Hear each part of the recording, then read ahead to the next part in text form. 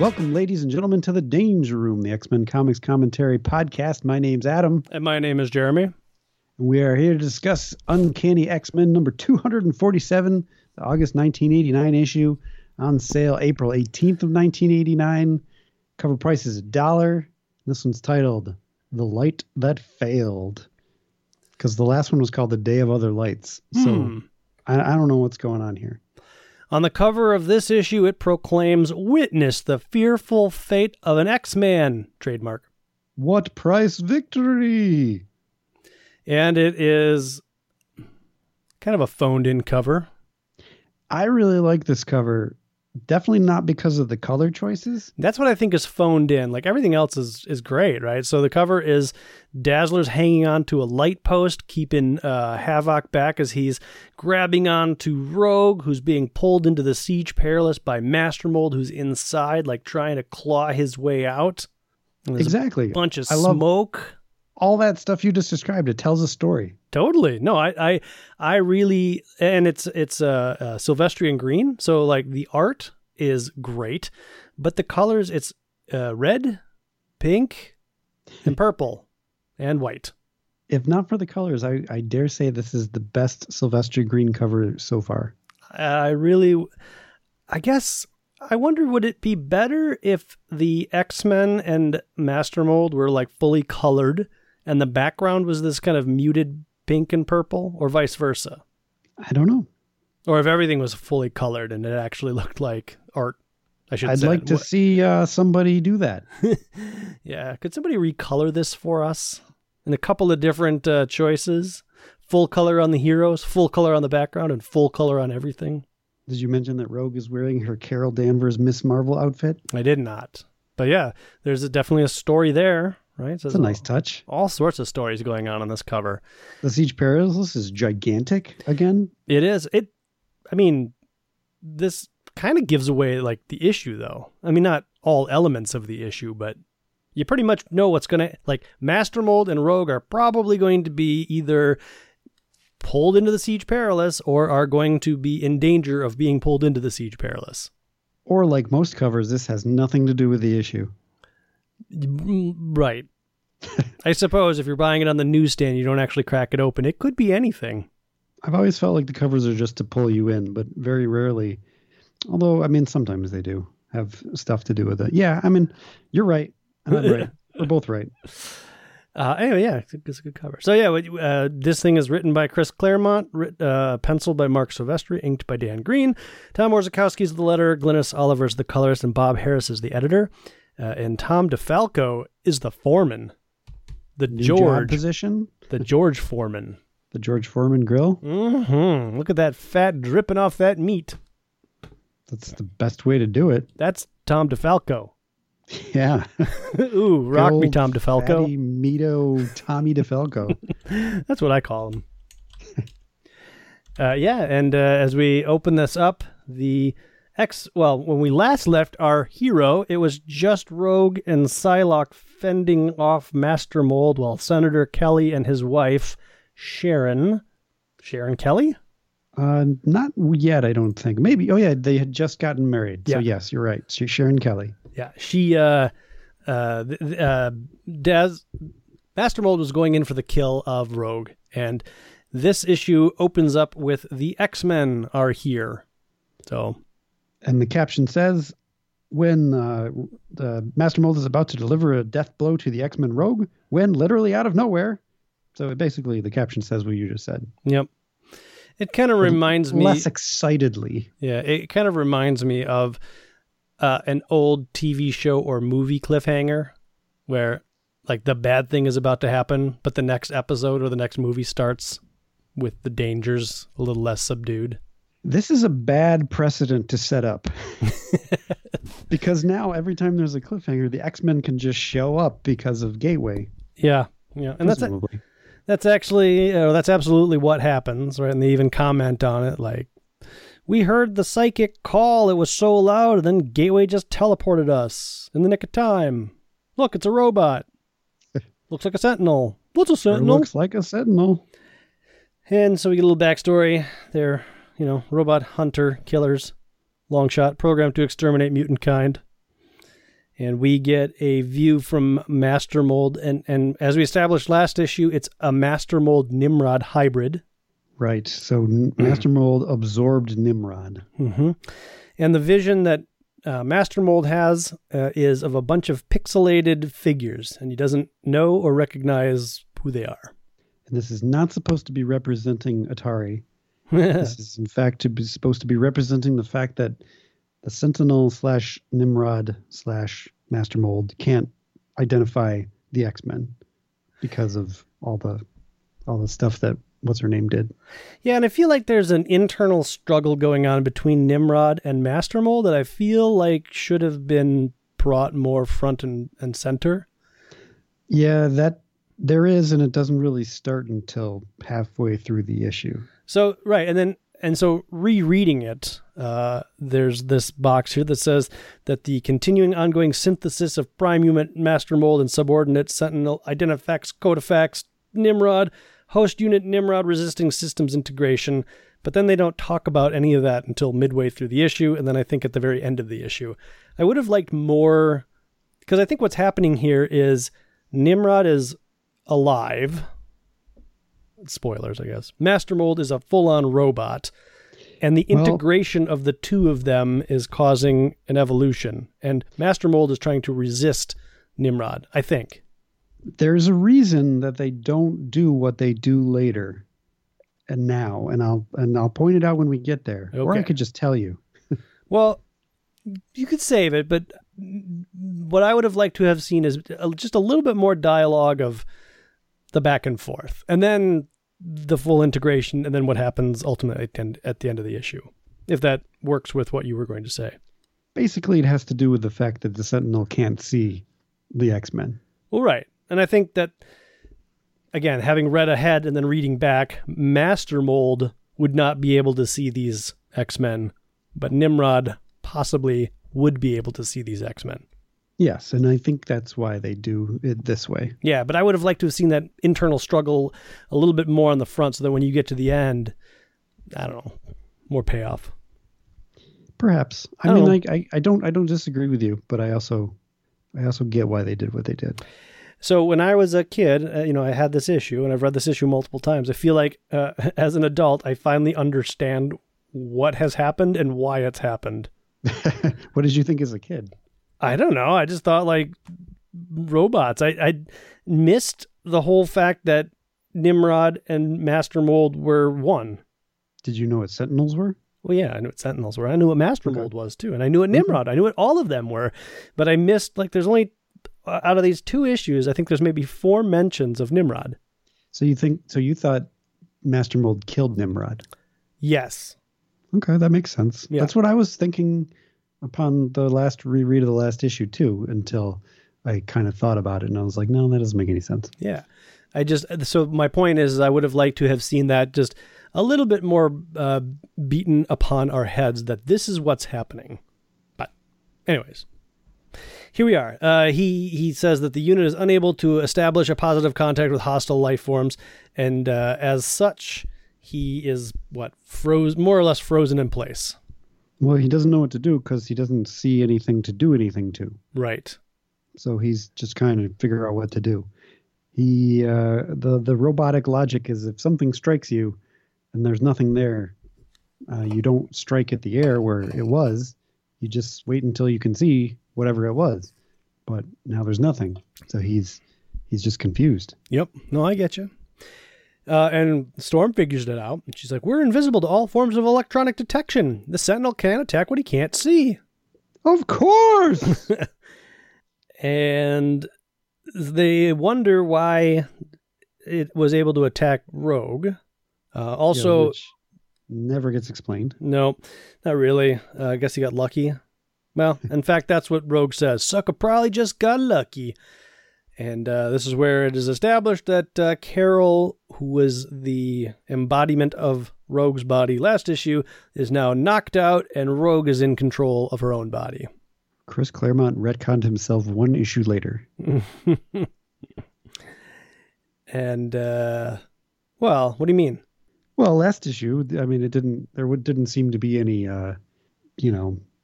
inability to see Rogue. Mm. In fact, the last panel is Rogue in the targets of the Sentinel or the Master Mold. Yeah, I suppose that's true. So maybe he had some more Nimrod in him back then. Who knows? Maybe. Let's just chalk it up to that. Okay. Senator Kelly calls out and he's like, please, whoever you are, my wife needs help. And Psylocke comes up and she's like, I can ease her passing so that it's quick and without pain. Senator Kelly is not happy with that answer. You're a mutant. You have powers. There must be something. Please, I beg you. Now, to be fair, Storm could fly Sharon to a hospital. Great point. So could Rogue. Yeah. Even faster than Storm. And then all of them, actually Psylocke, Storm, and Rogue could go. Psylocke could keep her calm, keep her heart beating kind of at a regular pace so that she's not panicking. Storm could fly them all, or Rogue can fly them all. Drop them off at the emergency room. This is a senator's wife. Do whatever you can do. And I'm not even saying that's what they should do, because there is a giant robot happening right now. But that's true. Psylocke doesn't even she's just like, no, there's nothing I can do. She is dying, Senator. I cannot save her. Not only am I a telepath, but I'm a doctor. And I know that she is beyond saving. And he says, curse you, which is fair, because, like I just pointed out, they probably could do something. Well, not only does he say fighting the robot. Not only does he say curse you, he slaps her across the face, knocks her backward. That's a bit aggressive. It's a little aggressive, but I mean, he's emotional. His wife is dying. Yeah. Although, on the other hand, he doesn't do much either. He just kind of sits there. Well, their car was destroyed, so it's not like he can drive anywhere. And with these backgrounds that have no detail, we really don't know where they are. Well, he could, let's say he could carry the body, or if he doesn't feel safe, comfortable carrying the body, he could say, can one of you watch her? I'm going to go find a car. Oh, yeah, that's a good point. You, the big steel guy, can you just make sure nothing falls on her? You, the alien guy with the hair, who it clearly isn't doing anything. Just watch over her. I'll be right back. It's a team effort. And then maybe Longshot could show up and, with some sort of luck, she'd live. Yeah. I agree. He could just start randomly bandaging her up and somehow do the lucky thing that saves her life. I think the X-Men are prejudiced against the fact that he is Robert Kelly. I think the X-Men wanted Sharon to die. I wouldn't go that far, but yes. I would go as far as to say they planted Master Mold here just so that Master Mold would come alive and kill Sharon. They hate Sharon so much.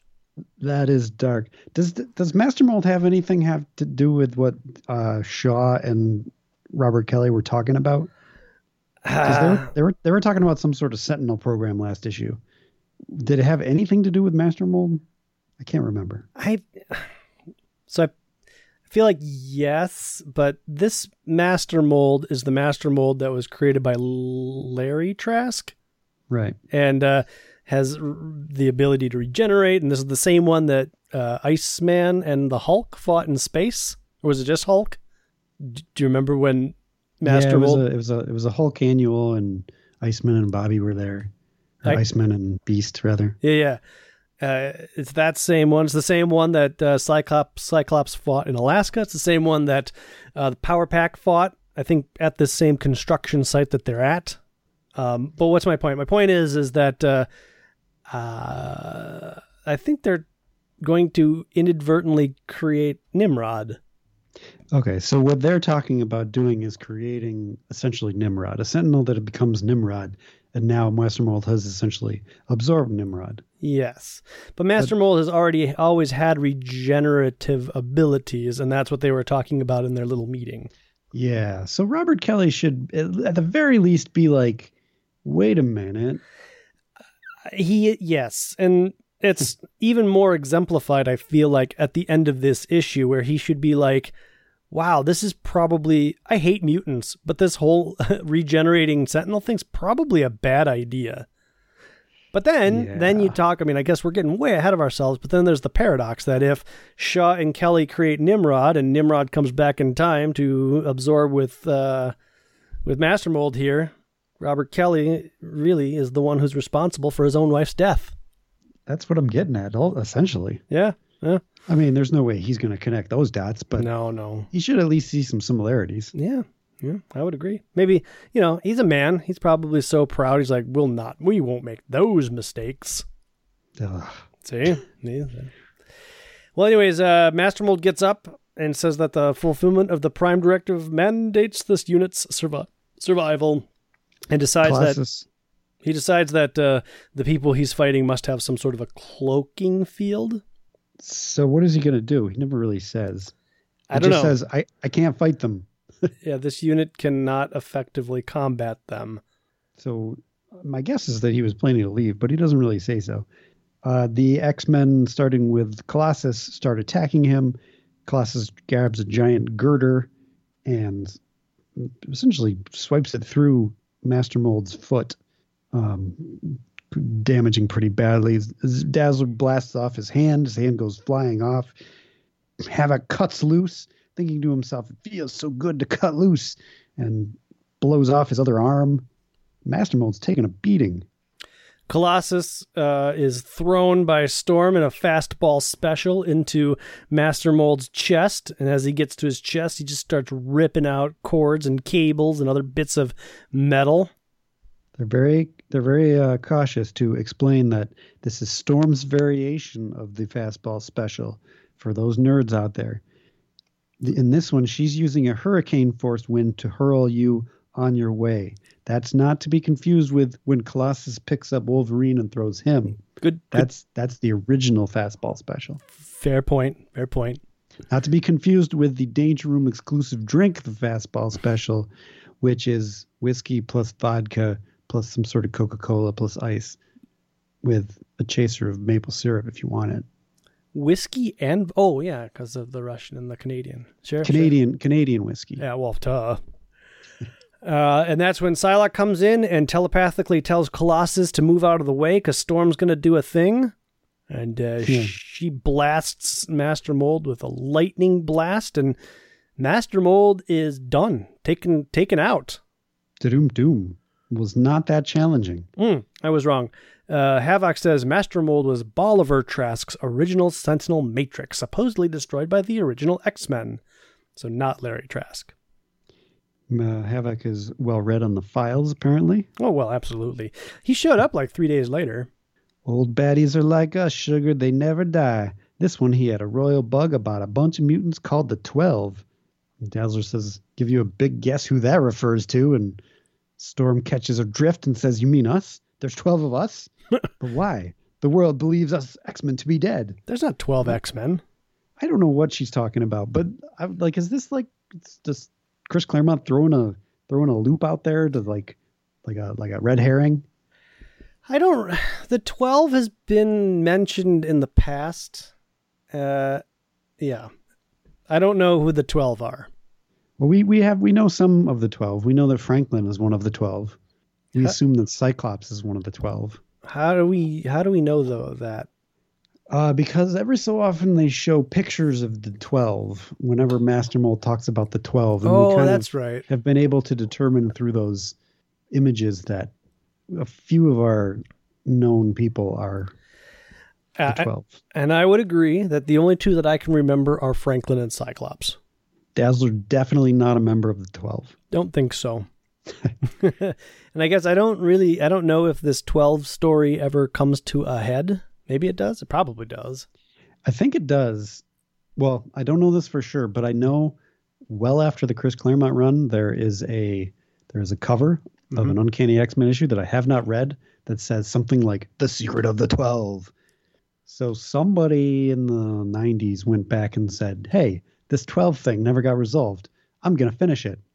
Sure. And it's hopefully not terrible. I bet it's terrible.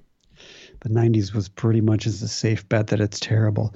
But I bet there's some gems out there. Yeah. The 90s can't be all bad. Thank goodness we're a long ways away from the 90s. Oh, God. All right. Well, they're all high-fiving each other. Longshot's all sad because he's like, I was useless. Yeah, this is kind of out of nowhere. It's like, when is Longshot gloomy? Suppose, let's see. So Dazzler's like, well, this was for the heavies, but next time we're going to need stealth. We're a team. We balance each other out. You silly goose. Suppose a piece doesn't fit. Where is this coming from? Does anybody say puzzle? Nobody says puzzle. Suppose a piece doesn't fit. Into the balance, maybe? Yeah, I guess into the balance. Okay. A piece of the team. A piece of pie. Ah! But you do, so there's no problem. So yeah, my recollection... I probably should have gone over to help that lady over there. Yeah. Meanwhile, I think, is she still alive or is she? No, I think she's dead now. No, she's still alive. Is she? She still has dialogue yet to come. Yes. So spoilers. At this point, they've killed the robot and they're all high-fiving each other and they're like, Dazzler, where's your Rogue? What's up with your costume? I like that costume. I don't. And there's a woman that they're ignoring and a man grieving because of this. Eventually they get around, after they settle their own business, they're like, yeah, we've already done too much. Let's not try to help them. Yeah, let's let that woman die. I do like Colossus's reaction to Rogue's costume. I feel like it's Rogue. That is a new costume. I am good with observance. So going back to Longshot, there will come a time when Longshot won't be here anymore, and I don't remember why. Jim Lee. No, maybe. Yeah, it might be when Jim Lee and Chris Claremont are on the book. But I don't know. I feel like he just walks away one day. There's a graphic novel that just came out called Shattershot. And that's well after, again, in the 90s. Say the early to mid 90s. And it's a 4-part annual story, so that's going to be good. Oh, yeah, I remember Shattershot. And I think that's maybe the last time we see Longshot for a while. Although he does disappear in Claremont's run for a while, too. So, I don't know. Yeah, I remember him disappearing out of the Claremont run and then seeing a teaser full-page spread in one of the X-Men issues that Jim Lee was writing and drawing. Most of which never come to fruition. Yeah, and then he was at Image 2 issues later. Yeah. Look at all these things I'm going to do. Bye! Good times. Psych! I'm not going to be able to remember the story by the time we get there, but there's I might remember it. There's a little tangent here, since we're tangenting in the issue. There on Amazon Prime is a 90-minute documentary called Chris Claremont's The X-Men. I saw that. I haven't watched it, though. And it's interesting. It's got Louise Simonson, Chris Claremont. Who is the other prominent woman at Marvel? Ann Nocenti. Ann Nocenti, yes. Yep, so those three.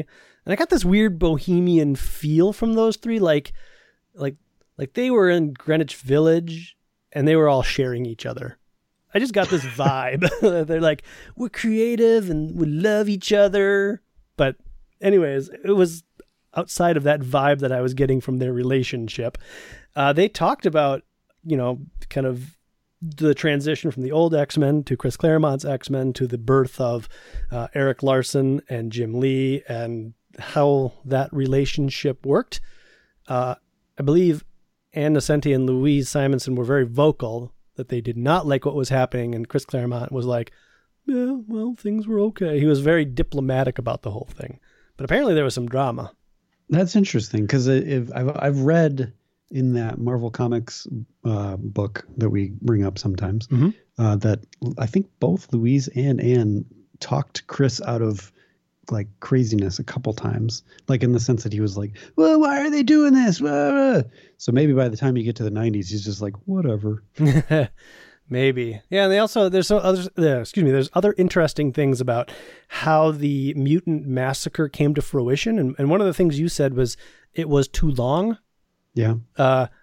Chris Claremont had the idea of well, I have all these mutants. I want to kill them. So I want to do this thing called the mutant massacre. And one of them, Ann Nocenti or Louise Simonson, was like, ooh, that's too big for one book.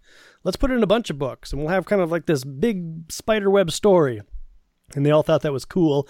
And apparently it sold so well that Jim Shooter was like, we got to do this every year.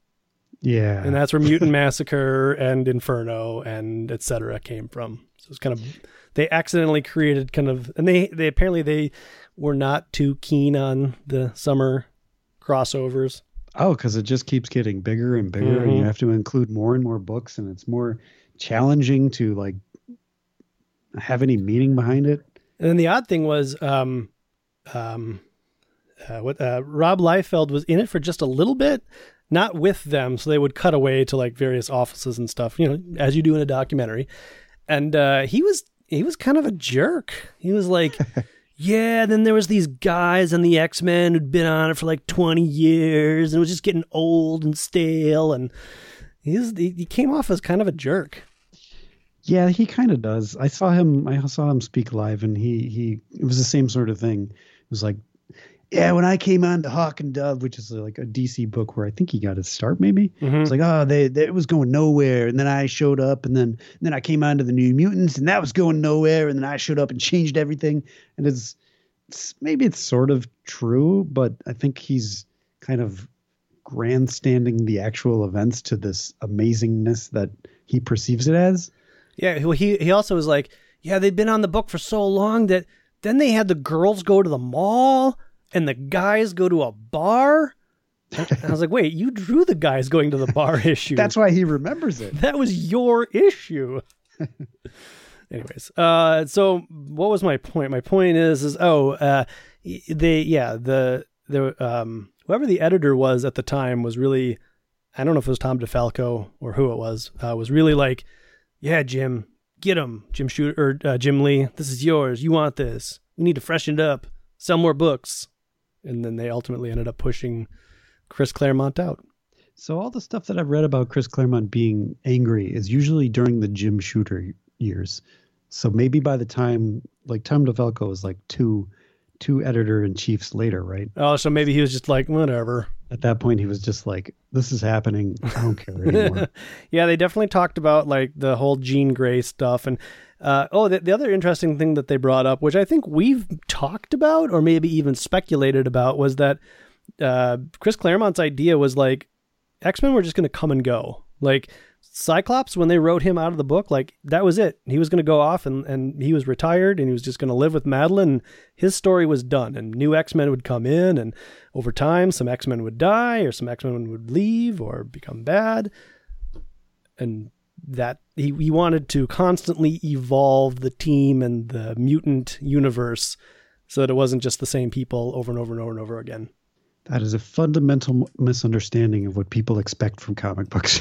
I don't know. I mean, I'm not saying it's not a great idea and that comic books should do it. Yeah, I suppose you do what sells, right? And what sells is having the original X-Men come back. Yeah, what sells is characters that you know and love, yep, doing things over and over and over again. Like what happened? Like you read the that Robert Kirkman thing, the superhero guy, Invincible. Yeah.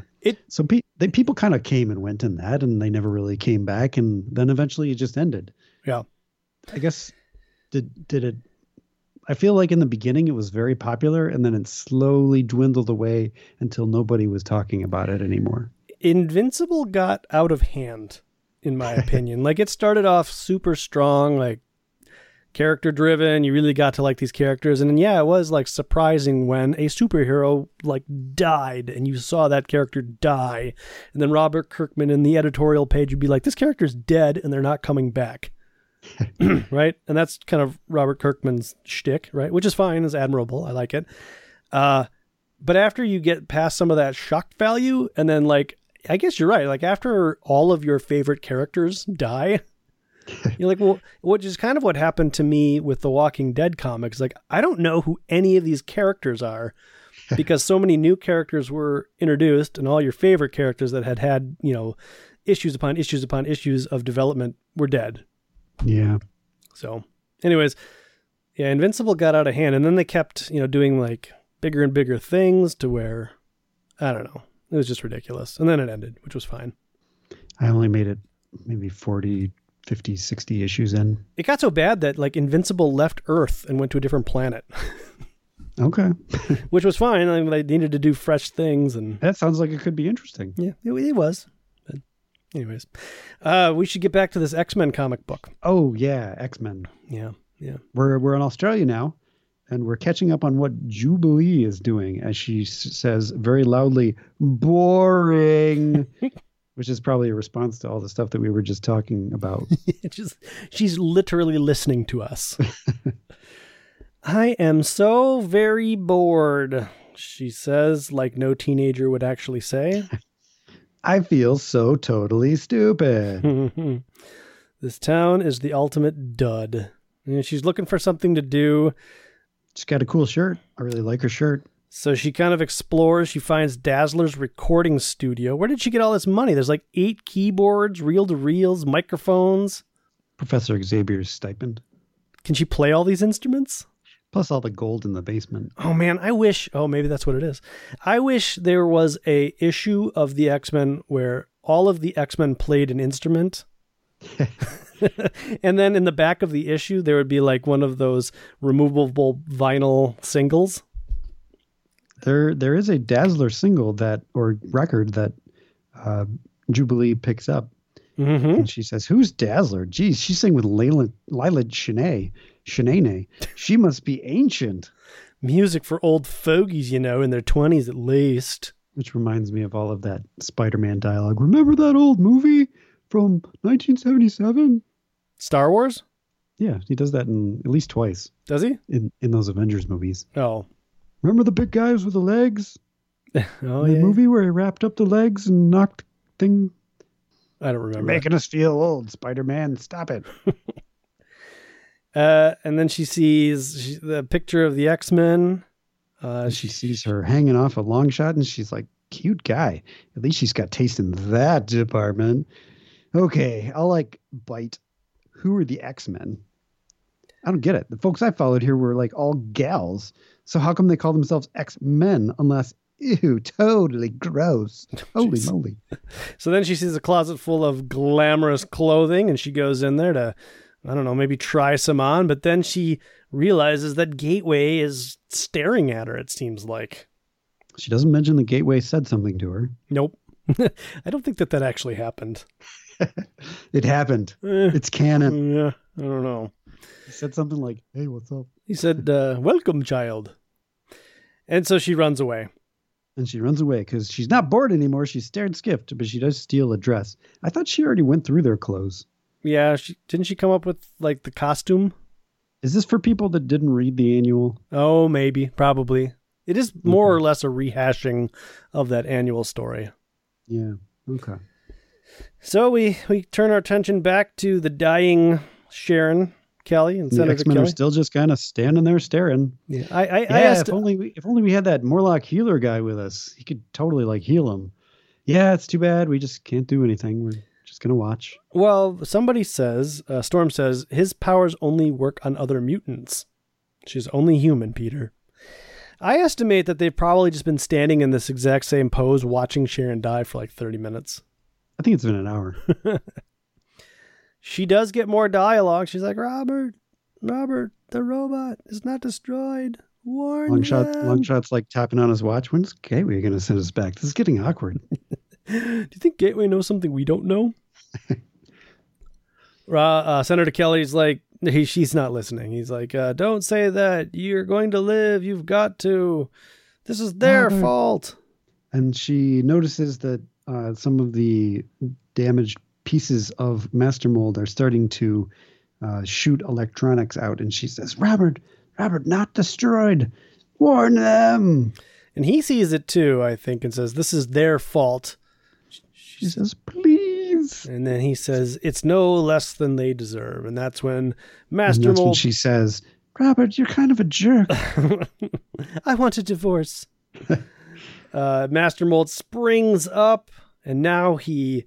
it says, synthesis integration with subordinate host unit Nimrod complete. Sensors now acquiring host mutant targets. And now he can see the mutants pretty clearly. But they don't know that, so Havoc blasts at him. Guess some bozos have to learn the hard way when they're beat. And Master Mold pulls up a invisible fusion plasma shield that blocks and ricochets the blast back towards Havoc, spreading the X-Men apart and putting a hole in the floor. And Dazzler falls down the hole. Ah! It's not like before. He saw it coming. I don't think we're cloaked to him anymore. Allison, she's fallen down the crater. Hey, there's something I could do, but am not going to. Ha! Can't worry about her now, says Rogue. All of this debris is flying towards Master Mold. As Master Mold is using the materials of the construction site to rebuild himself bigger than ever. Master Mold notes as he's rebuilding himself that the X-Men are currently deceased, so he's reevaluating the files for possible error. Mm-hmm. The cops show up. Whew, whew, whew, whew, whew, whew, whew, whew, whew. Master Mold throws giant flechettes at Longshot. He's got spikes, just like mine. Ha! Storm says only his can slice through buildings. The longer he stays here, the more Master Mold learns. He's a robot.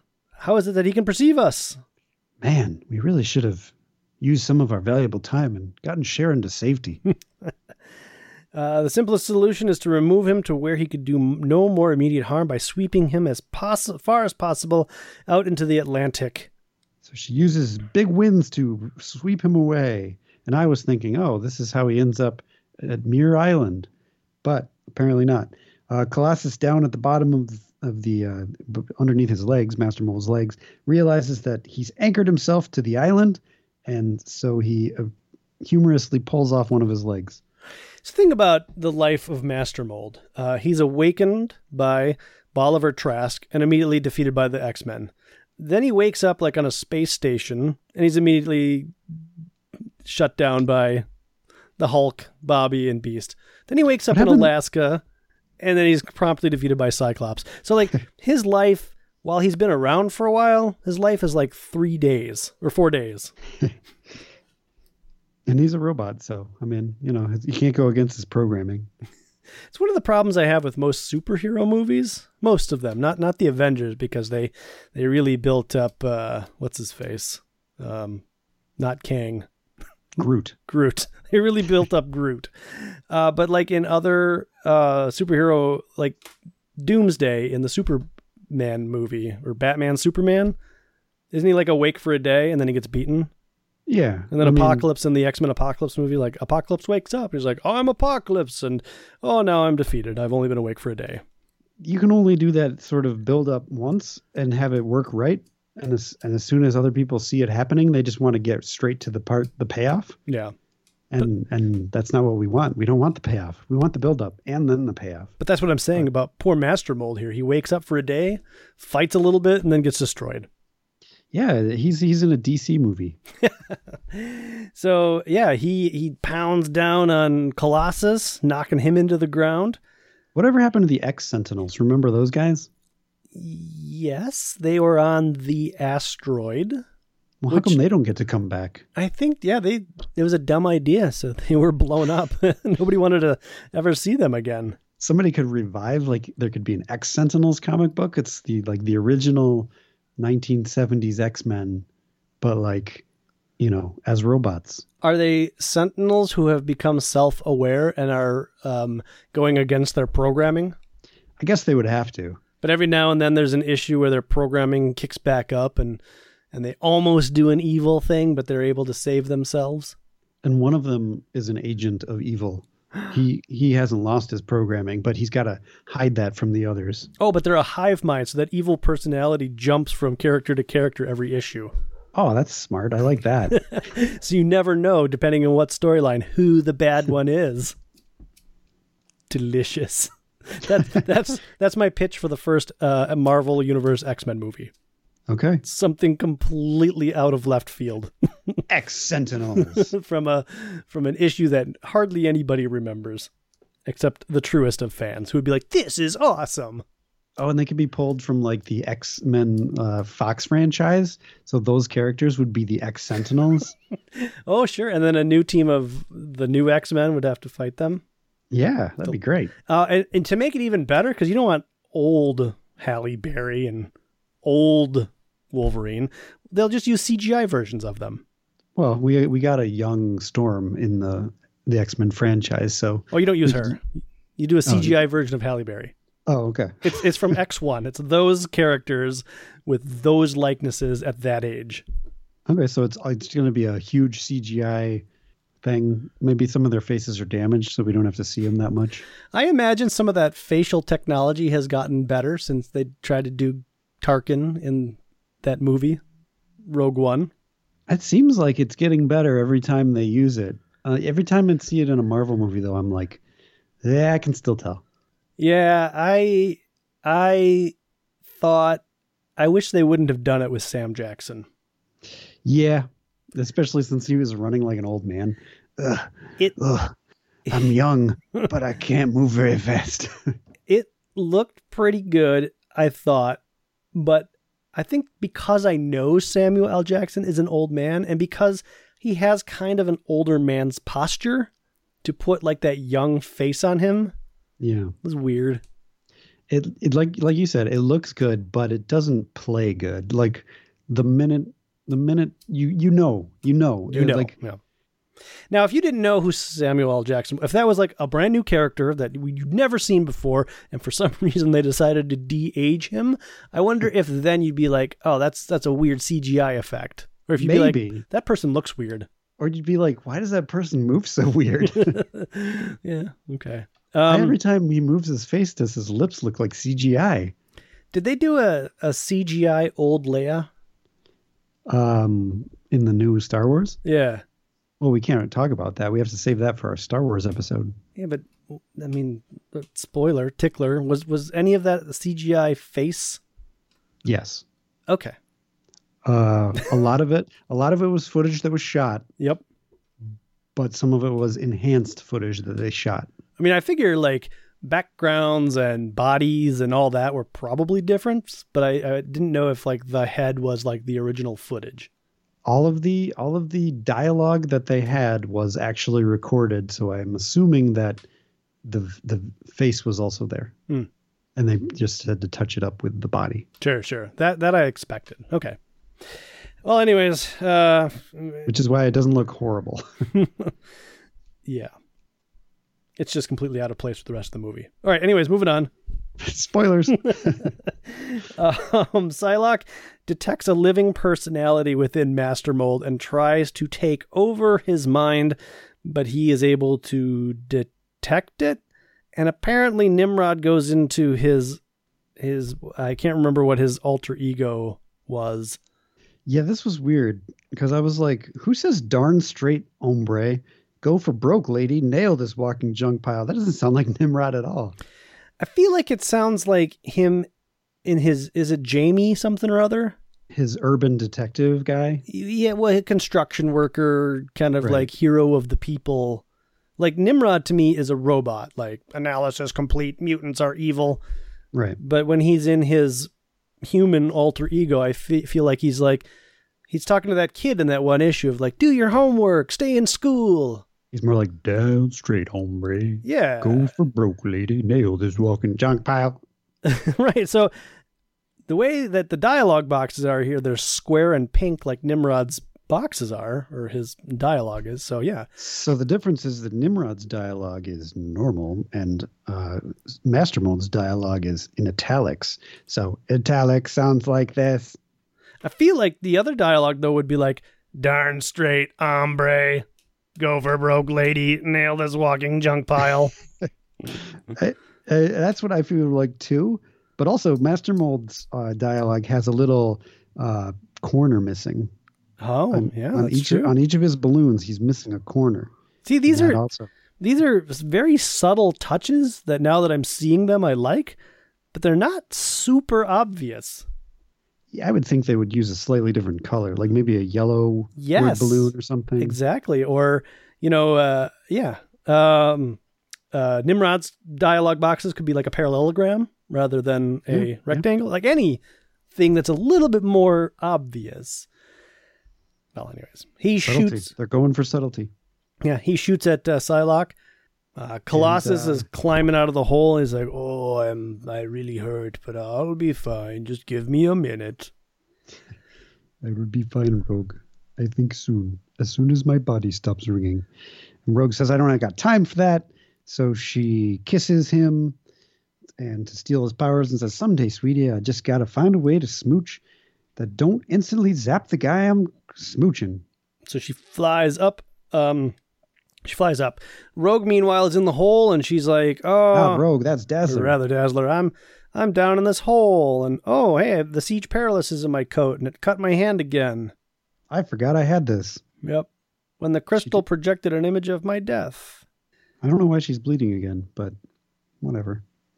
Well, yeah. Well, she says like my hand's bleeding, same as before, but I don't know if it's the angle of which it's drawn, but both issues kind of, it feels to me like that one corner is like dug into her hand. But I don't know if that's just the way her palm is drawn. I don't know. I don't know why it's doing this. I don't know why it makes her hand bleed. I don't know why it looks like it's coming out of her hand. I don't know. But I do know that Rogue is flying. Once she gets up to space, she turns around like a boomerang, and through several panels of sonic booming, boom, boom, boom, she hits Master Mold full force and explodes him. Whammo! Geronimo, sucker! And he's probably blown to bits, or at least the X-Men think so. All that's left is like a head, but it continues to talk. Now we get some different colored dialogue boxes. We got pink and orange. Massive systems dysfunction. Them's the brakes. Unknown presence. It's barely a different color orange. Are you reading the Marvel Unlimited copy? No, I'm reading it from one of them hardcovers. Oh, so maybe that's why. I could totally. It's different, but I could totally see it on a printed piece of paper. It would probably, because the other dialogue boxes that we were just talking about, those in the Marvel Unlimited are the exact same color. In this panel, and maybe they recolored it here for some reason, but Nimrod's is in like a peach. Okay. So, anyways, he says, "I'm Nimrod." So I guess Rogue smashed him into the hole that Dazzler was in, because she's now at the same level as Nimrod / Master Mold's head. I think she made the hole a lot wider. So now all of the X-Men are in this hole. And so Master Mold starts reintegrating himself, and Dazzler's hand is bleeding even more, and could that be why I've been carrying around this crystal? We sent the Reavers through the Siege Perilous. Maybe the same trick will work if I just throw this randomly behind its head. She does. And it does. She's got really good aim. It sticks in the ground, and it gets really big, or Master Mold's head gets really small.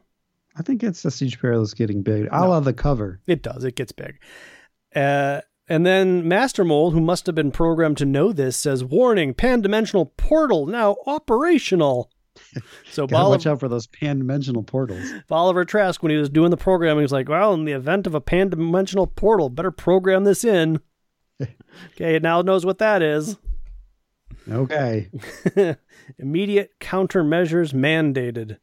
I don't know that we know what those countermeasures are. Maybe it's these tentacles that come out a couple panels later. What do you know? It worked. I got the portal to open, says Dazzler. Rogue flies in, and she's punching Master Mold. She wants to punch him into the Siege Perilous. Nimrod's like, "Yo, hombre, we're both robots, correct?" Again, this dialogue box is the exact same pink now as Master Mold, so they just can't decide what color to use on which person's dialogue box. Yeah.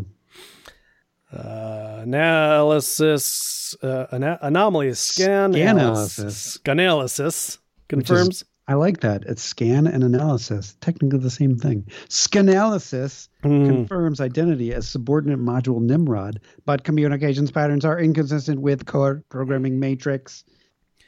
The robot grabs Rogue, strangling her, holding her together. Those tentacles that you mentioned. Mm-hmm. And Rogue says, "I can't get loose of this. Blast him, Dazzler. Knock us through. The Siege Perilous. Sacrifice me. It's okay. There's nothing we can do." Meanwhile, I guess Dazzler does make the choice and finally does it. Meanwhile, Nimrod and Master Mold are kind of talking about each other. They're talking to each other about how they're both robots and how now Nimrod is somehow alive, and now therefore Master Mold has mutated to also being alive. If the X-Men can only be detected by living entities, and this unit, Nimrod Master Mold synthesis, can detect them, we must, in some sense, be alive. But robots are machines. We've mutated, evolved, and now we're a mutant. So we have to destroy ourselves. So wait, is this like Captain Kirk? If we have life, we are no longer purely a machine. That means we've evolved beyond the technical plane. We have, in a word, mutated. Query, why is Slave Module Nimrod doing this? One word says all. I'm nobody's slave. Nobody's slave! No more blah, blah, blah! Yep. Your programming mandates the destruction of all mutants, Master Mold. Affirmative. You are yourself now a mutant. Affirmative. Fulfill Prime Directive. And as he does that, he and Rogue go flying through the Siege Perilous. My force beam, says Dazzler, must have blown them both through the crystal. No. She's gone. What have I done? Honestly, I don't know what happened. Did Master Mold just explode? I think that Dazzler shot Master Mold Nimrod while Master Mold Nimrod was having this internal debate. And when Nimrod said fulfill the Prime Directive, it doesn't show it on the panel at all. I'm totally guessing. But that's when Master Mold just let go of the ground. But why did you take Rogue with her? Or him? Because Rogue is entangled in all of those tentacles. What a jerk. And that's when the Siege Perilous shrinks and Rogue's gone. She's gone. Oh, Rogue, what have I done? What have I done? Says Dazzler. And this begins the first of 4 prologues, which I love. I love so much. It's like a prologue and a prologue and a prologue. I think we've only seen this one other time. And I think it was the X-Sentinel issue. We got a prologue that was recently in the Boys issue that kind of ties to this one. Yeah, what was that? I'm going to flap. Oh, yeah. It was the one where Donald Pierce escapes in a bloody mess inside of the Sebastian Shaw's headquarters, I guess. Yeah. So later, after the police are there and everyone's helping clean up the destruction, Shaw shows up with Tessa, and they're like, hey, what was it? It was Master Mold. A Sentinel? That's impossible based on our current data. Well, everything's gone. The superheroes are gone. There's no witnesses, no images, no photographs. Shaw's like, well, that's intriguing. And then they decide that there's been one fatality, and it was Sharon Kelly. Shaw goes up to Robert Kelly, and Robert Kelly's like, that hunter system you spoke of, Sebastian. Whatever it takes, I swear on my wife's grave. Go ahead, full steam, whatever federal support Project Nimrod requires. I guarantee it'll get. This carnage must end. By creating more carnage. And then we zoom to a Vizzy screen where somebody is watching them saying, poor baby, life is so tough. We find out that it's the Reavers with Lady Deathstrike and Donald Pierce who are watching, I guess, the news. Yes, we get name. Oh yeah, it's Bonebreaker and Donald Pierce and Lady Deathstrike. Are they watching the news? I don't think so, because well, they're watching a Vizzy screen of some sort. Because you would not be able to hear the dialogue of Sebastian Shaw on the news. Oh, okay. So it's some sort of other satellite that they have that can pick up all of this dialogue. It's like a spy camera. And Pierce is like, the X-Men are alive and we're going to kill them. Lady Deathstrike's like, are you sure? They're supposed to be dead. And he's like, I know it. And I know where they live. We're going to go kill them. And then they didn't show up on our monitors. And then we zoom out to another Vizzy screen where Nanny and Orphan Maker are watching Donald Pierce light a cigarette. On their Donald Pierce cam. Who is he, Nanny? He's scary. He's Donald Pierce, Peter, the Hellfire Club's renegade White King. You'll do well to watch your step around him. Orphan Maker says, we gonna help him? What a bright and generous boy you are, Peter. Soon, my Orphan Maker, you'll have lots of new friends to play with. And then this word balloon gets a big pink border. Because whether they like it or not, we're going to save the X-Men. Oh, yeah. Oh, yeah. Oh, yeah, Kool-Aid. Oh, yeah. Oh, no. So there you go. That's X-Men number 247, The Beginning of the End, Part 1. The beginning of the end? I don't know. For somebody. I think Rogue's going to be okay. We still don't know how Master Mold got to Muir Island. Oh, I don't think those count. And loses Nimrod. I don't think that counts. I hope that's not true. Think that do you recall how Master Mold was brought back to fight Power Pack? Yes. You do. Oh, how he was brought back? Yes. I think he was just in like a junkyard. Do you recall how he got from Alaska to the junkyard in Manhattan? Because I don't. Why don't you read some of our stuff? Okay. Our show notes, our whatever we call this section between when we do part A and part B, and I'll figure out if I can figure that out. All right. Well, Andrew Franklin, who is not the letters, the other stuff you do. I want to be included on the letters. We do the letters first. Oh, do we? Yeah. That's been a while.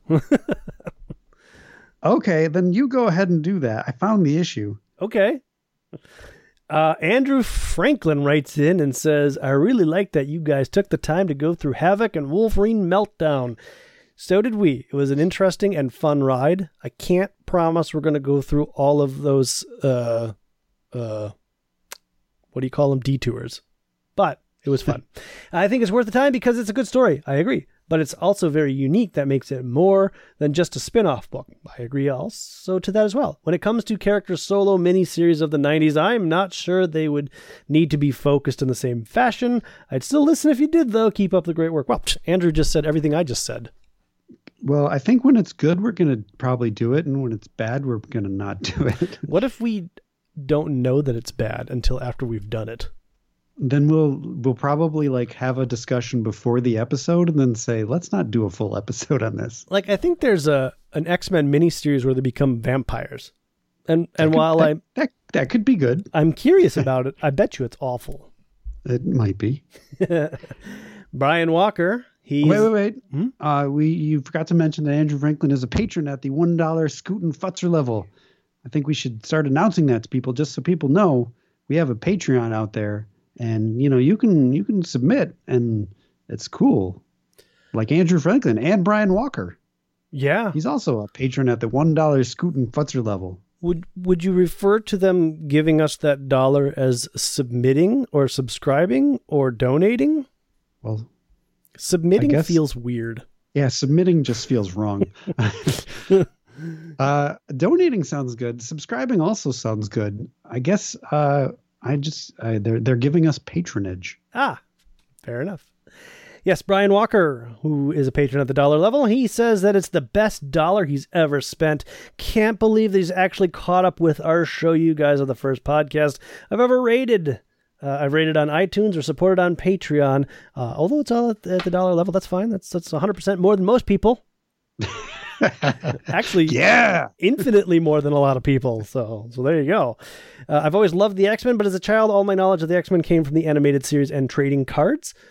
That's too bad. I mean, the animated series was great. It's not bad. It's just different. The trading cards were fun. You shouldn't ostracize the poor guy just because of the trading cards. No, it's too bad he missed out on the comic books. That's all I'm saying. I'm saying it's not his fault. Well, he's clearly not missing out on them if he's going back and listening to our podcast. Fair point. When I decided I wanted to read all of the Uncanny X-Men, that's when I came across your podcast. I wonder if it was like I want to read all of the X-Men. Oh my God, there's a lot of X-Men. I wonder if there's a podcast. Oh my God, there's a podcast. Let's see. It made it much easier to get through the early years knowing that afterward I could hear you joke about them. I'm so glad we're done with those. We should do those again. Oh God. I knew that I had to support you guys on Patreon when I was reading comics in the same voices that you guys do.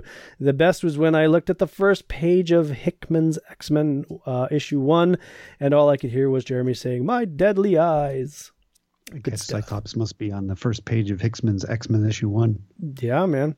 I would really enjoy hearing your review you review the X-Men animated series. Interesting. You could do episodes of story arcs like Dark Phoenix or Days of Future Past and compare them to comic stories. I just rewatched the whole thing and was surprised at how well it held up, except the last season was awful. There's a reason for that. Even if you provided no extra content, I would continue to support you guys. On multiple episodes, I've heard dogs barking. In one episode, Jeremy mentioned that they were his dogs, but nothing else. What are these dogs' names and what kind of dogs are they? I need to know more about these dogs. Well, the dogs' names are Abby, Bowser, and Cleo. 2 of them are small, and 1 of them is large. I have a small dog. His name is Yoshi. He may or may not have been in the background of some episodes. I don't know. I don't think Yoshi barks much. Not really, no. Yeah, my dogs are awful. He barks more now that he's older. Yeah, my dogs get riled up by just about anything, and then I'm just immune to it. I just let them bark because it's more work than it's worth to try to get them to shut up. Sometimes he'll come up in the middle of the night and bark at the door. He just wants to be let in. Do you have ghosts? No. I think he just is like, I feel like sleeping upstairs tonight. Like mostly he sleeps downstairs and I sleep upstairs. But sometimes he feels like sleeping upstairs. So it's like 3 o'clock in the morning. I'll just hear. Arf. He misses you. It's a good thing I'm a light sleeper. Yeah. Going through all the back issues is something I've always wanted to do, and having you guys do it has only made it better. I often listen with headphones on at home and get weird looks from my wife when I laugh out loud. Just wanted to let you know how much your show has meant to me. Well, we definitely appreciate you listening. Does that mean that he doesn't laugh out loud in normal life? Like, why is his wife giving him weird looks? I have also been caught with my headphones on, either watching my iPad or maybe listening to a podcast and also laughing out loud. And then my wife looking at me quizzically, wondering what's so funny. And then you can't be like, well, get a load of this, right? Because you'd have to explain the whole thing. Yeah, I know the whole situation. I was just trying to make it weirder than it was. Oh. Like he never laughs. Oh, I got suddenly he only laughs when he's got headphones on. He's like, and his wife is like, what the hell? How come I don't make you laugh? Do you love them more than you love me? I'm sure that's not the case. I think that where did I see this? I feel like in that Claremont's X-Men, they talked a little bit about the animated series. Where did I see that? I don't remember. I was watching something. It could have been that, might have been something else, but they were definitely talking about a ton of production problems that they had in the 4th season. Apparently there's a lot of drama that goes behind the production and creation of X-Men, the animated series. They were everybody agrees that the song is awesome. I never was a big fan of that song, but it is memorable. You'll never forget it. I don't know. There's a big thing that I can't quite recall, but they definitely had to move production for the 4th and final season elsewhere, and that's when the quality suffered. But I feel like the people that were involved had like really big ideas for what they wanted to do with the stories, but since the quality fell apart, ratings tanked, and then they ended up canceling the show. But we will consider a review. I like the idea of the story arcs because they do cover quite a few of them. I feel like it's the best cartoon show that has no violence. Okay. Because better than G.I. Joe? Oh, God, what did I just do to you? Yeah, that's a tough one. Maybe that's what we need to do, Adam. Maybe we need to do like a side by side, like for the G.I. Joe versus the X-Men. It's going down now. Yeah, I don't know. Somehow we would have to pick like an episode of G.I. Joe and an episode of the X-Men, which is difficult because the X-Men was serialized and G.I. Joe is not serialized. Well, there was like the first couple of 5-parters. Like I recently rewatched the first 5-parter of G.I. Joe. Mm-hmm. And the first thing that Duke says in the dialogue to Scarlet is like, "What are you doing, bacteria brain?" And it's really funny. That's amazing. Yeah, I don't know. That would be an interesting, like, does it hold up? Which is better? That type of thing. G.I. Joe absolutely holds up. Yeah. Maybe not for today's audiences, but I don't know. There's something about that 80s animation that just is somehow timeless. I would almost, in my recollection now that I'm thinking about it, I would almost argue that the G.I. Joe animation, I think, might have been better than the X-Men animation. It could be. I mean, the X-Men was a lot more dynamic. They were doing a lot more poses, and they were trying to ape like Jim Lee's kind of style and angles and such. But the G.I. Joe animation was always consistent. Like, everybody always looked like they were supposed to look all the time, if that makes any sense.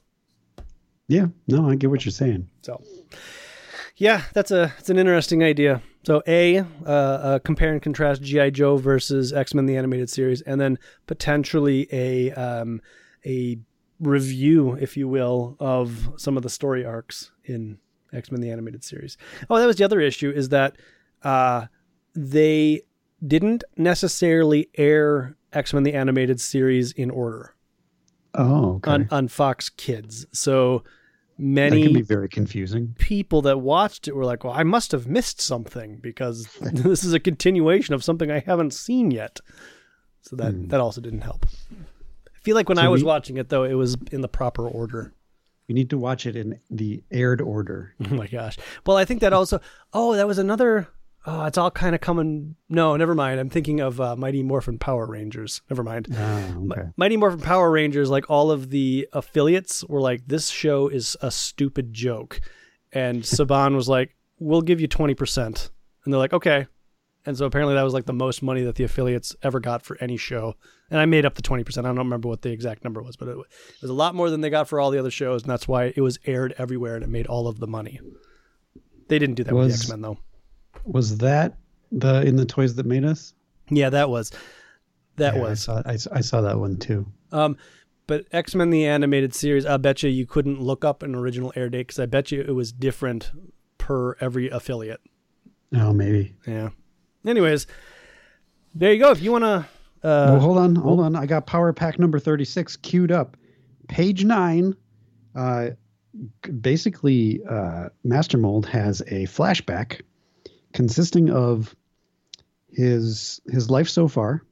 We get to see the 12, where we see that Storm, Cyclops, and I don't think these are the same 12 as we've seen before. So this probably means nothing.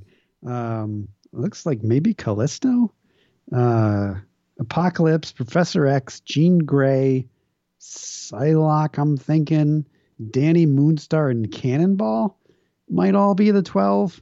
I don't know. Anyway, he talks about, he says, Alaska encounter with one of the 12, mutant entity Scott Summers, codenamed Cyclops, but rebuilt systems were too weak then, still glitched. And then he just wakes up in New York. Oh, okay. Time, how much time? Data recall scattered, only core unit intact, power low, base maintenance levels only. So I guess Scott reduced him to a base unit, and that base unit gets on a ship somehow and then turns the ship into Master Mold at the bottom of the ocean, and then I guess makes his way to Franklin in New York. Okay. I vaguely recollect all of that. So there you go. It tracks. Canes Atkins wrote to us again. Yes. Canes says that, if you recall, wrote into us a while back and was not a fan of mine, but was definitely a fan of yours, Adam. I don't think she disliked you. I'm assuming it's a she. I don't know why. It could also. We're probably gonna butcher your name again. It's Kaens, which I feel like is Irish for some reason, like Carnes. Oh, man, well, it could be. Well, as Canes mentioned, Canes listens to our podcast during their commute and doesn't have a great memory at keeping track of everything that Canes was shaking. I'm trying to stay gender neutral because I don't know. Just read the letter. All right. As I mentioned, I'm trying to paraphrase. I listened during my commute, so I don't do a good job remembering all of the things that I was shaking my head at in the past few months. So maybe I should provide feedback more regularly or keep notes. Ooh, regular feedback. Like it. I like it too. Loved, 1, how the reprints were handled in all of the side books, like the Avengers that the OG X-Men appeared in. It helped me find a few appearances appearances that I tracked down from my collection. I agree. It really filled in some blanks for me, and they were a lot of fun to do. A lot of people like that one. Yeah. 2, voices for various characters. Even Adam is getting into it more. I feel like we're both. I feel like I've always been into it, but okay, maybe I'm just selling it better. Maybe, yeah. Maybe earlier on they're like, that's just his normal voice, and his narration voice is a fake voice. Maybe my voices are terrible in the beginning episodes. Now, this does go back quite a while because the letter goes on to say the Google translation's not great, but usually funny. Yeah, we agree. That's why we dropped it. When did we stop that? A while ago. I feel like we more or less... Well, actually, I feel like Chris Claremont used a lot of foreign words a lot earlier, like German and Russian, basically. Yeah. And was there any Japanese or Chinese that he threw in? Probably. Yeah. I think it just became too much work. Probably. It was just like, as was everything else. We just ran out of steam. Yep. Steam. Annoyed, not hate. 1, science questions. I think one time Jeremy said, "What's a mile? Like 20,000 feet?" I feel like I was probably joking. Maybe not. I don't know. But, I took a science class once. It's not 20. It's like 500 feet, isn't it? I took biology twice, man. I was so bad at biology. Yeah. Some days I think Adam is taking on Jeremy's role of being cranky pants. I think we both definitely take on that role all the time. Here's an example. See, this why I hate 80s comics in regards to comics released in the 70s. Ooh, Adam, you missed a decade. I really like 80s comics. I've changed. I've really changed. Discussions of power, such as Wolverine. Jeremy keeps acting like Wolverine can't have a feral-like sense of smell, or that Nightcrawler blends into his shadows because it hasn't been established. What do you think you're reading? This is where it's established. I think my comments are more like, this happened and we never see it again, right? So like Nightcrawler fading into the background is fine power. I don't mind it, but it goes away. And Wolverine's feral sense of smell, I like it. But he only uses it like that once and then never again. Maybe I didn't like 80s comics that were released in the 70s. Maybe that's what it was. And it's not the feral like sense of smell. It's like there's one issue early on in the X-Men where he's able to like empathically communicate with an animal. To like kind of be like, no, animal, you don't want to hurt us. And kind of uses the force and an animal walks away, which is fine. But he never uses it again. I don't like 60s comics released in the 70s either. I like how we're having our own conversations. Well, see, this is what you do to us, Canes.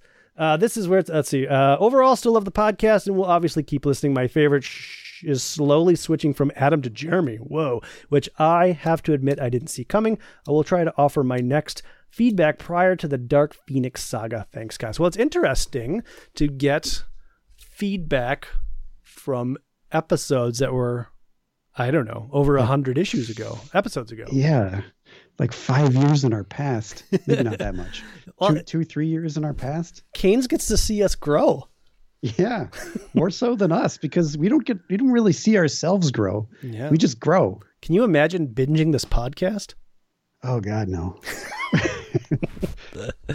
Yeah, no. I mean, how many you've binged podcasts before, haven't you? Oh, of course. Yeah. And I'm sure. I think even in the beginning, I think I even binged ours a little bit. Yeah. But then I was like, why am I doing this? But my point is like you binge through a podcast that's been around for 5, 7, 10 years.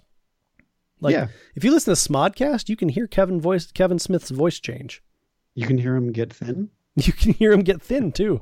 It's amazing. But never really think about it, but they're in different spots in their life during that run of the podcast that took them 10 years to create and you 6 months to listen to. Yeah, you're right. I never really thought about that in terms of us. Mm-hmm. And somebody's doing that with us. That is bizarre. It really makes you think. I mean, I'm flattered and I find it fascinating and I could talk about us for hours. Oh, I love talking about us. But at the same time, I just never really think about it. Speaking of us, you can contact us at... Hold on, you missed a letter. Oh, I did? Oh. J.D. Gaffel, a patron at the $1 Scoot and Futzer level, writes, I motion you keep up with the current series of Mutant Comics for more exclusive episodes, which, we haven't done any yet. The thing that we discussed, and we kind of discussed this off pod, was that we both read X-Men issue 1 and it took us like 10 minutes. It was a very short issue. So if we do that, we might do them as like 5 to 10 minute episodes. Would people be okay with that? When you say, that's my question to you. When you say X-Men 1, are you talking about 1963 X-Men 1, or are you talking about? No. I'm talking about the current series of Mutant Comics. Oh, I got you. The most recent X-Men #1. I got you. Yeah. We've both read it. Yeah. I don't know. Maybe. Yeah. We're still bouncing around ideas. We got a couple. So the question is, would people be down with the latest series of X-Men, but on Patreon? Yeah, on Patreon and super short. Yeah, or would it be like, here's the next 6 issues in this arc, all in like a 30-minute episode? Do you think we could get 6 issues into 30 minutes? 40 minutes. I feel like it'd be, this is open for debate, but I feel like it'd be fun to do an issue and just like be done with it. We just did an issue. We never do that anymore. We did that when we started. We did X-Men issue 1 through whatever, and we didn't do any of this backup stuff. And I'm not saying the backup stuff is bad. Backup stuff is fun in its own way. But it'd be interesting to do like just one issue and then call it a nap, call it a day, call it in the books, throw it in the bag. All right, well, put that in our back pocket. Let us know what you think by contacting us at www.xmenpodcast.com, facebook.com/Danger Room Podcast, on Twitter at Danger Room Go. Email us, dangerroom@xmenpodcast.com, or go out to iTunes. You can subscribe to us, leave us some feedback, leave us some stars, or call 501-GET-X-Men. That's 501-438-9636. And you can leave us a voice message, or go out to www.patreon.com/Danger Room, where all of this content is, and you could subscribe there, and you could subscribe at one of those patron levels that we've got out there. There's a new one coming. We discussed it last episode, and we're gonna get it out there soon enough. Yeah, our rollouts are slow. Everything. Our theme music is provided by Laszlo Hollifeld. And there's a little bit more reading to do that I did like 5 weeks ago. So I don't really remember much of it. All right. Well, you can cover Excalibur, and I will fill in the gaps for you. Woo! Excalibur #11. Yes. It's not, what's his face? No, it's the other what's his face. It's Marshall Rogers. Yes. Guest penciling. He did #10 as well. Yeah. So it automatically loses my interest.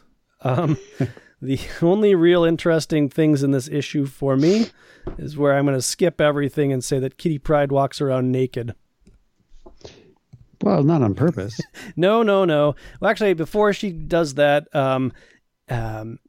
a sword in the stone appears outside of the, whatchamacallit, the water tower, lighthouse. Yeah. And Kitty's like, well, last time I saw one of these, it was in Illyana's sword, and this looks like Illyana's sword, but she's gone. So I'm not really interested in it. So Phoenix uses the might of her Phoenix power to try to draw the sword from the stone, and she can't. And she's like, you need to get this, Kitty. And Kitty's like, nah, I'm going to go in my room. I don't want to deal with it. And I don't know, later on, she's like... And then more important, not more importantly, but next, that's very important not to skip over, she discovers Lockheed. Oh, that's right. Who we thought was dead. I mean, not really, but... and it turns out he still looks like he's dead, but then we cut to later and he's all right. Oh, okay. Woo, thank God. There's some stuff with Courtney Ross and this guy. And Courtney Ross has got pictures of that evil person whose name I can't remember, who looks stupid. Oh, Gatecrasher. Gatecrasher, there you go. And the guy that has a thing for Rachel, I guess his name is Professor Stewart. Alistair Stewart. Kitty's got a thing for him. He's got a thing for Rachel, which is fortunate for him because Rachel's in like bondage gear. as she does in this time period. And Kitty's like, "Oh, what are you guys doing here? I'm going to bed. Or I'm going to my room." And that's when you do see Lockheed kind of snap to attention, so he is alive. And she takes the little widget thing and she's trying to figure out what it is.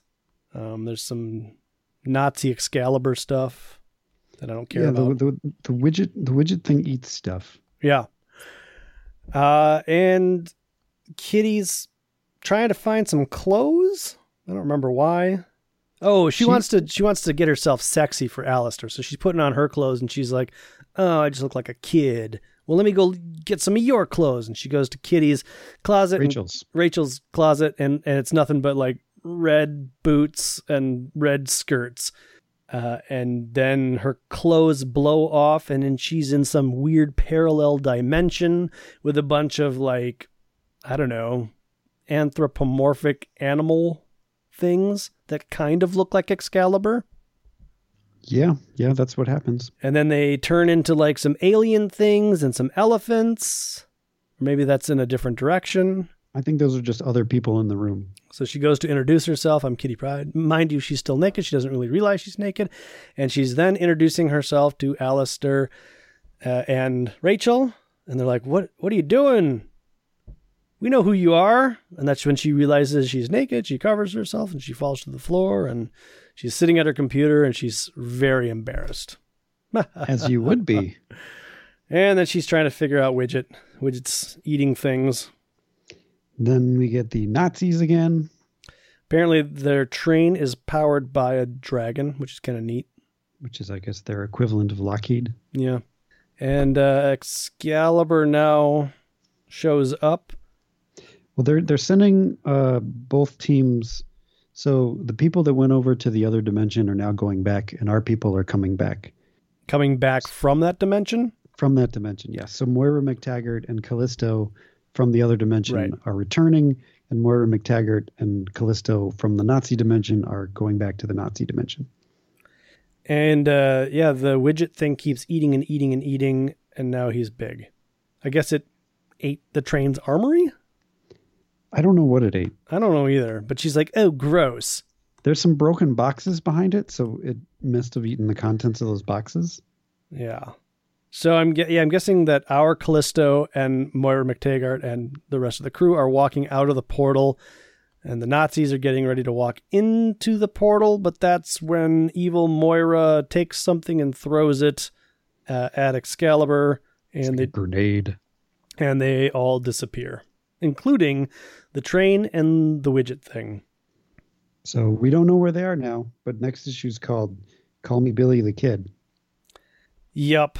This issue is not great. But we get a fun Dragon Chow panel on the next page where Callisto is feeding the Dragon Chow. Yeah. I like this drawing. It's okay. It's good. Yeah. It's okay. It's good. It's okay. It's good. No, it's okay. We could do this all night. It's not Alan Davis. I know, and it's difficult when you have Alan Davis as your regular artist on a book, and then you switch over to anybody else. I feel like this issue probably would have been super interesting, and I would have been super into it if Alan Davis was the artist on it. Probably. But since it was this guy I'm not aware of, and the art was not all that great, meh. What can you do? Yeah. We can talk about Wolverine number 10. Yeah, I read this 5 weeks ago too. It's the big one. It's the one where we learn a whole bunch of stuff about Wolverine and Sabretooth. I feel like this was a tale that Chris Claremont was itching to tell. I wonder if this issue was released around the same time that he did that backup issue in Classic X-Men. I don't know. You remember what story I'm talking about, right? Yes, the one where Sabretooth rips out Wolverine's throat. Yep, every year on Wolverine's birthday. I feel like that came after this. Well, that could be, sure. Because the birthday thing is kind of a surprise in this issue. Ah, that's a good point. But I wonder if it was like the same month. Yeah, maybe. Yeah. Could be. It would make sense. So in the current world, Wolverine is kind of trying to spend some time alone because for some unknown reason, i.e. it's his birthday, he doesn't want to be around anybody else. Is this the first time we talk about Silver Fox? This is the first appearance and last appearance of Silver Fox. Isn't Silver Fox his girlfriend from the movie? Yes. Isn't that weird? Spoilers, Silver Fox ain't dead. Oh. You said this was the first and last appearance, Adam. You lied to me. I know. Okay. Yeah. So Silver Fox, we learn a lot more about Silver Fox in the upcoming issues of Wolverine in a decade. Okay. So put a tack in that. Put a pin in that. Put a pin in that. Okay. So Wolverine's also having these flashbacks about when Sabretooth killed Silver Fox, essentially.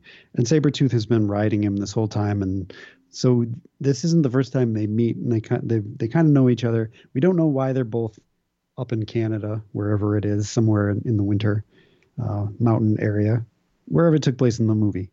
That's fine. Okay.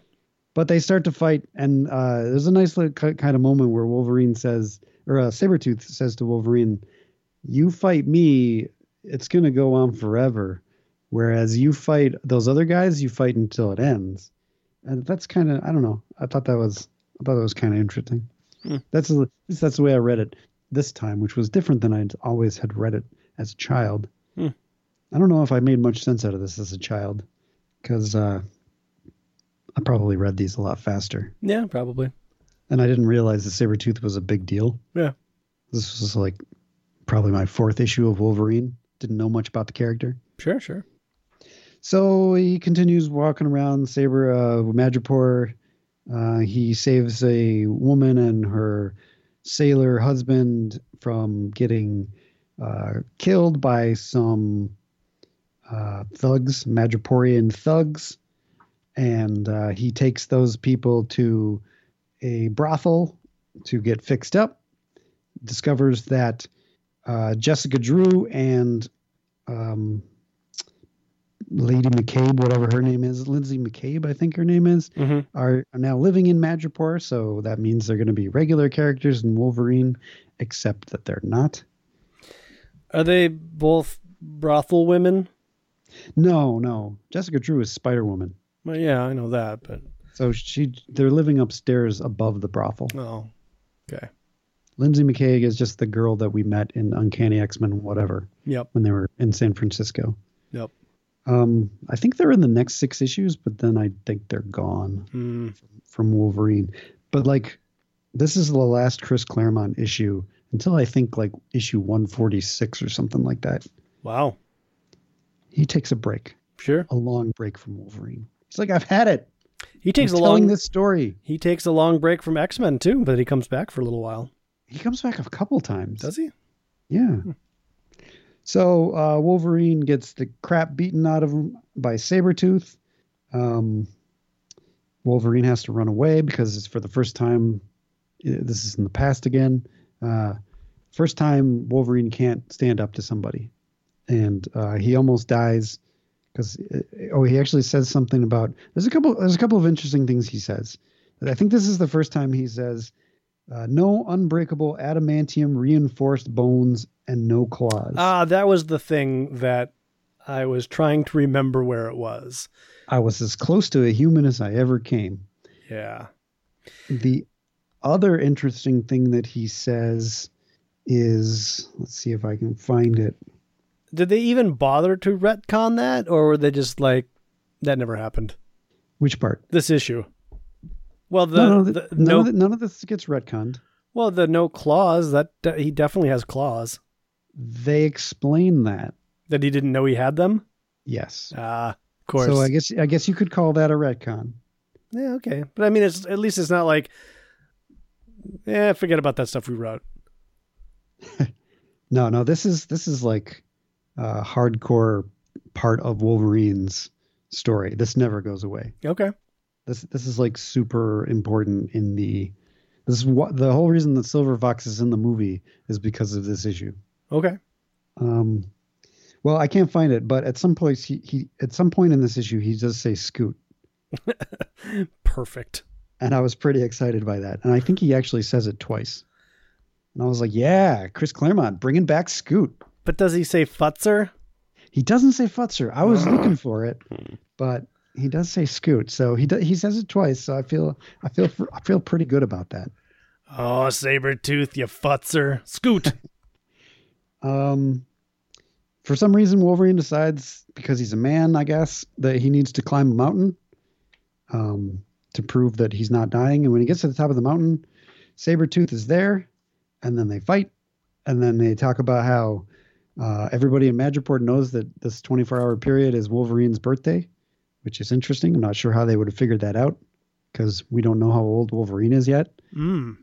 But yeah, it's Wolverine's birthday. And this is the first Sabretooth and Wolverine birthday.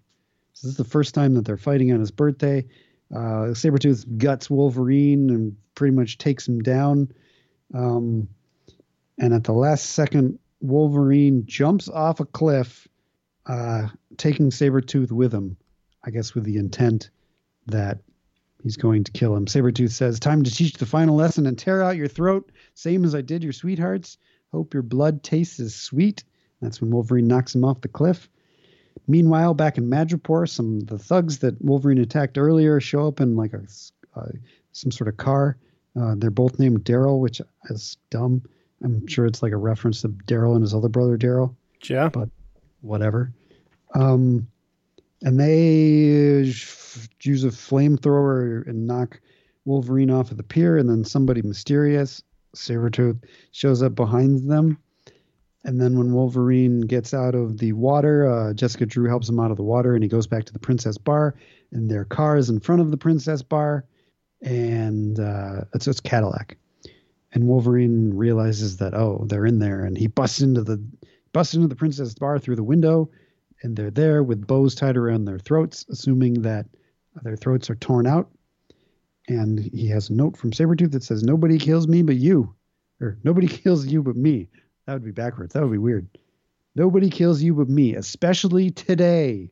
Earlier it says, "Very good, boy. Figured to take you out with me, but you missed. Shame it had to end like this. But then, given who you are, what other ending could there be?" Right. What does that mean? Originally, I read in the Marvel Comics not graphic novel, the book that we talk about, supposedly Chris Claremont's original plan was that Sabretooth was Wolverine's father. Yeah. And we've discussed that before. I think there's spoilers. I think there's an issue of Wolverine in a while where Sabretooth's like, "I'm your daddy." But then I feel like they're like, "No, not really. Just kidding." No, yeah, that's when Larry Hama takes over. They do the whole like Sabretooth, "I'm your ever loving daddy dearest." And then in the next issue, it's like, "No, I'm not. I was just messing with your head." So originally, yeah, it was going to be that Sabretooth was his father. They changed that for whatever reason. For the better, I think. Probably. It's a little too cliche. And then when they did the Origin thing, Sabretooth is in Origin 2, but he's not in Origin 1.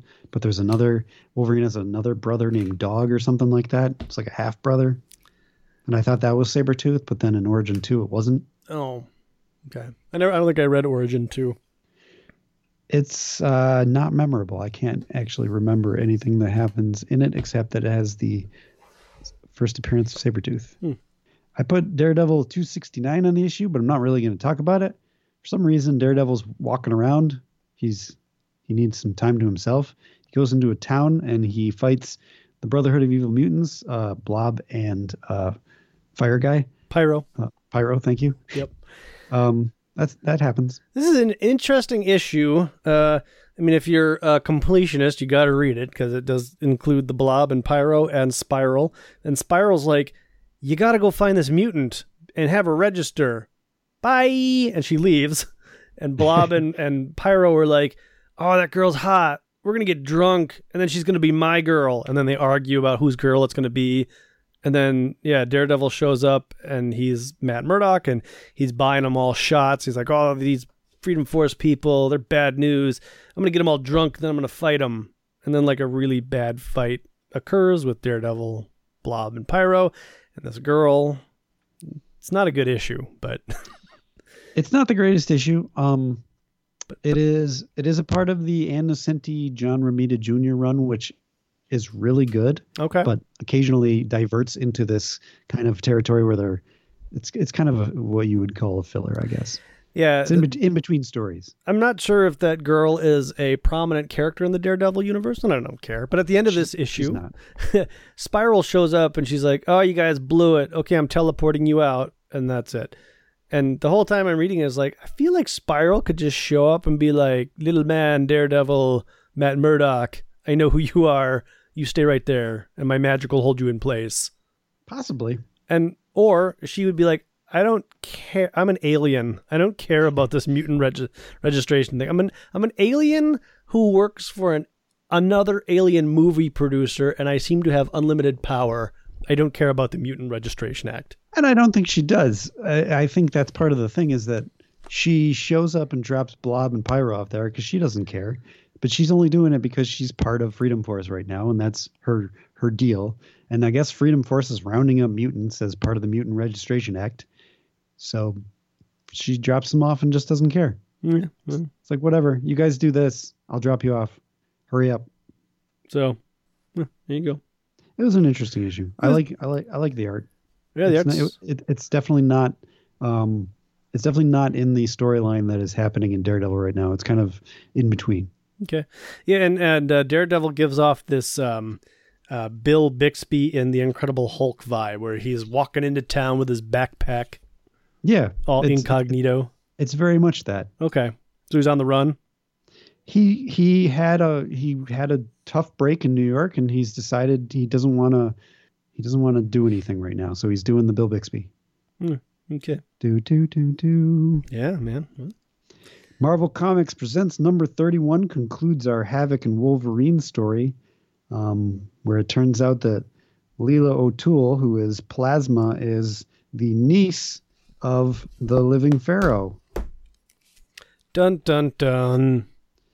And then we get a whole flashback of the entire series from her perspective, and how she was able to track Havoc, seeing as like the whole X-Men aren't able to be found by computers or anything like that. She's able to track him by the subtle connection of anybody related to the Living Pharaoh and Havoc. Mm-hmm. Okay. For some reason, this whole story doesn't make sense, or just this issue, because she basically has Alex to the point where he loves her, and she loves him back. She even says, "I don't want to hurt you. I may even love you. Do not deny me. I need your power." So the power gets to her, and she's just like wants to control Havoc, even though when they were like sort of a couple, they totally could have just like worked together, and that would have satisfied all her needs. But like classic villains, the power gets to her, and she's like, "You have to give me all your power. You must fill me up with your plasma bolts." And he's like, "No, I won't do it." And then Wolverine shows up and says, "Hey, let's get out of here." And he punches her out. Havoc punches her out. "That's exactly what you deserve, lady," he says as they walk away. "And I swear that you're the last woman that will ever use me again." Yep. Yeah. Yep. That's what happens. And then there's another story in this of Excalibur. I didn't read this. It looked fun, but it had a lot of words. So it is fun. If you go into the Epic Collection Excalibur, it says, if I can find it, the serial in Marvel Comics Presents 31 to 38 takes place well into the future between Excalibur 34 and 35. Whoa. So we should save it. Nah, let's just do it. Oh, okay. Well, I didn't really read it. All I know is that like they're watching TV and then cartoon characters appear. They're not even watching TV. It's like a computer. Basically, the Looney Tunes come out of the computer and fight and beat Excalibur, and that's the whole first issue. Like these are like 8 pages long, so they all kind of introduce themselves. They're all basically Looney Tunes and variants of the Looney Tunes. You got your Daffy Duck, your Bugs Bunny, your Porky Pig, your Yosemite Sam, your Roadrunner, and and your Foghorn Leghorn. Yes. But they're like superhero versions of it, and they have wacky superhero powers, and they easily best Excalibur. Yes. At the very end, there's a character called that people keep calling a Joker, and in the shadows, he looks like the Joker from Batman. I don't think he's the Joker from Batman, but I don't know what's going on with that. He's laughing. That's what I was wondering: is it the Joker from Batman, or is it Mojo? I bet you it's Mojo. I bet it's neither. Oh, but it could be Mojo. I don't know one way or the other, and I didn't look ahead. The only reason I say that is because it has that kind of classic Alan Davis giant Mojo grin, but that also could be somebody's interpretation of the Joker's toothy This is grin. Your favorite artist, Eric Larson. It is, and I don't know if I make fun. I've said before that I don't like Eric Larson's artwork. I might actually be coming around because what I have learned is that he has a distinctive style. You can tell an Eric Larson from a mile away. Yeah, it's true. And that's not a bad thing. Excuse me. Gesundheit. Yeah. So, it's like Eric Larson kind of doing Alan Davis, but mostly doing Eric Larson. He seems to, like, when he takes over Spider-Man from McFarlane, he kind of does McFarlane, but it's clearly still Larson. Yeah. Yep. Agreed. So that's his thing, is he kind of apes people, but he also is unique. This is what it would look like if Eric Larson drew it. Yeah. Yeah. Okay. Well, anyways, that's it. That's it, man. I wonder if they had all of those Excalibur issues plotted out, or if they just wrote the series to catch up to the Marvel Comics Presents. That's a good question, because the that Widget is now a member of the team. Yeah. In that Marvel Comics Presents, and if it's released like roughly at the same time, I think it was released. It said issue 13, so we'll have to see if in issue 13 if he's a member of the team, or if that's kind of a spoiler for people reading Excalibur at the time. Well, that's what I didn't know about it taking place in the 30s, but that's what I was wondering is this what happens after the whole Nazi storyline? Is now Widget's a member of the team, but we're just getting to see it now because this is when this issue was released? I feel like it's more of a situation of, this is a story that doesn't take place anywhere. Let's shove it here. Oh, that could be. Where they took a break. It makes sense here. Makes sense. We'll put it here. Gotcha. We just wanted to tell this weird, wacky story. It doesn't really matter where it takes place. Like pretty much all of the Marvel Comics Presents don't seem to really matter where they take place. And as you say, some of them don't seem to count for anything. Sure. So, yep. All right then. That's my take. Well, Adam, that's all I've got. Did you ask me to watch? So a while ago, you asked me to watch The Dead Don't Die, and I watched it, and I was wondering if you wanted me to watch it because of the last Tilda Swinton scene. What's the last Tilda Swinton scene? She goes into the graveyard and she leaves. I don't want to spoil it for anybody who hasn't seen it, but it's a major spoiler. Oh, I don't think so, but now you've got me wanting to rewatch the scene. The reason that I thought you wanted me to see it because of that scene is because it's very similar to one of our old timey movies that we used to make. Oh, you remember, what was it? The one where we did all the Kraftwerk stuff. Yeah. The junkyard thing. The junkyard. Acid Trip. That's what it was called. Yeah. So the story is that we are going, Jeremy, myself, and our friend Drew are going out into the woods to be a survivor. I don't know why are we being survivors? We're camping out in the woods. We needed a plot device to get us out to this junkyard that happened to be in my backyard of a house that I had just moved into. That's the real life backstory. So then we started the movie without knowing that the junkyard was there, and then we just moved to the junkyard when we found it, like in the middle of the movie. No, I knew it was there. Oh, you did? Oh, yeah. I didn't. I knew. You may not have, but I knew it was there, and I was. So, like, at some point in the movie, I leave in a similar way to Tilda Swinton, and I just thought because it's zany. Oh. You know what? No, that's not why I asked you to watch it, but or maybe it is. I don't remember, but I definitely got the same vibe. I was like, "Hey, wait a minute, we did that." It's sort of random and it makes no sense, but at the same time, it's the same kind of vibe that we did, which I thought was like, oh, I wonder if this is why he wanted me to watch this. And the reason that we did it was because we needed you to be the camera holder. Probably, yeah. I think I wanted to do it because I thought it was funny. Well, yeah. You wanted to do it because it was funny, and I think it worked out because like, well, we need a cameraman. Yeah. Yeah. Because at that point, Drew, I think, was dead. So he was the cameraman. Nah, he was off looking for magic mushrooms. But then we needed to bring him back, so we killed you. Well, no. We didn't kill you. No, he would. So my leg broke. Yes. And he was supposed to help me, but he went off looking for magic mushrooms, and then you kill him for some reason. Oh, I kill him because he's being irresponsible. Right. That's right. I did kill him, and then you do your thing, and then I meet another character who's played by Drew. Drew as well. At the junkyard. So, folks, what I think all the folks listening to podcasts right now are basically just hearing they've all turned it off. Unintelligible gibberish. But I feel like there's a Patreon level where this movie is digitally encoded and uploaded somewhere for folks to watch. Oh my God, I don't know if anybody would want to see that, but I'm game. Well, we've probably talked have to it up get this much. permission for Drew. Well, we can blur out his head. Nobody will recognize him. We were all 16. Okay. Yeah.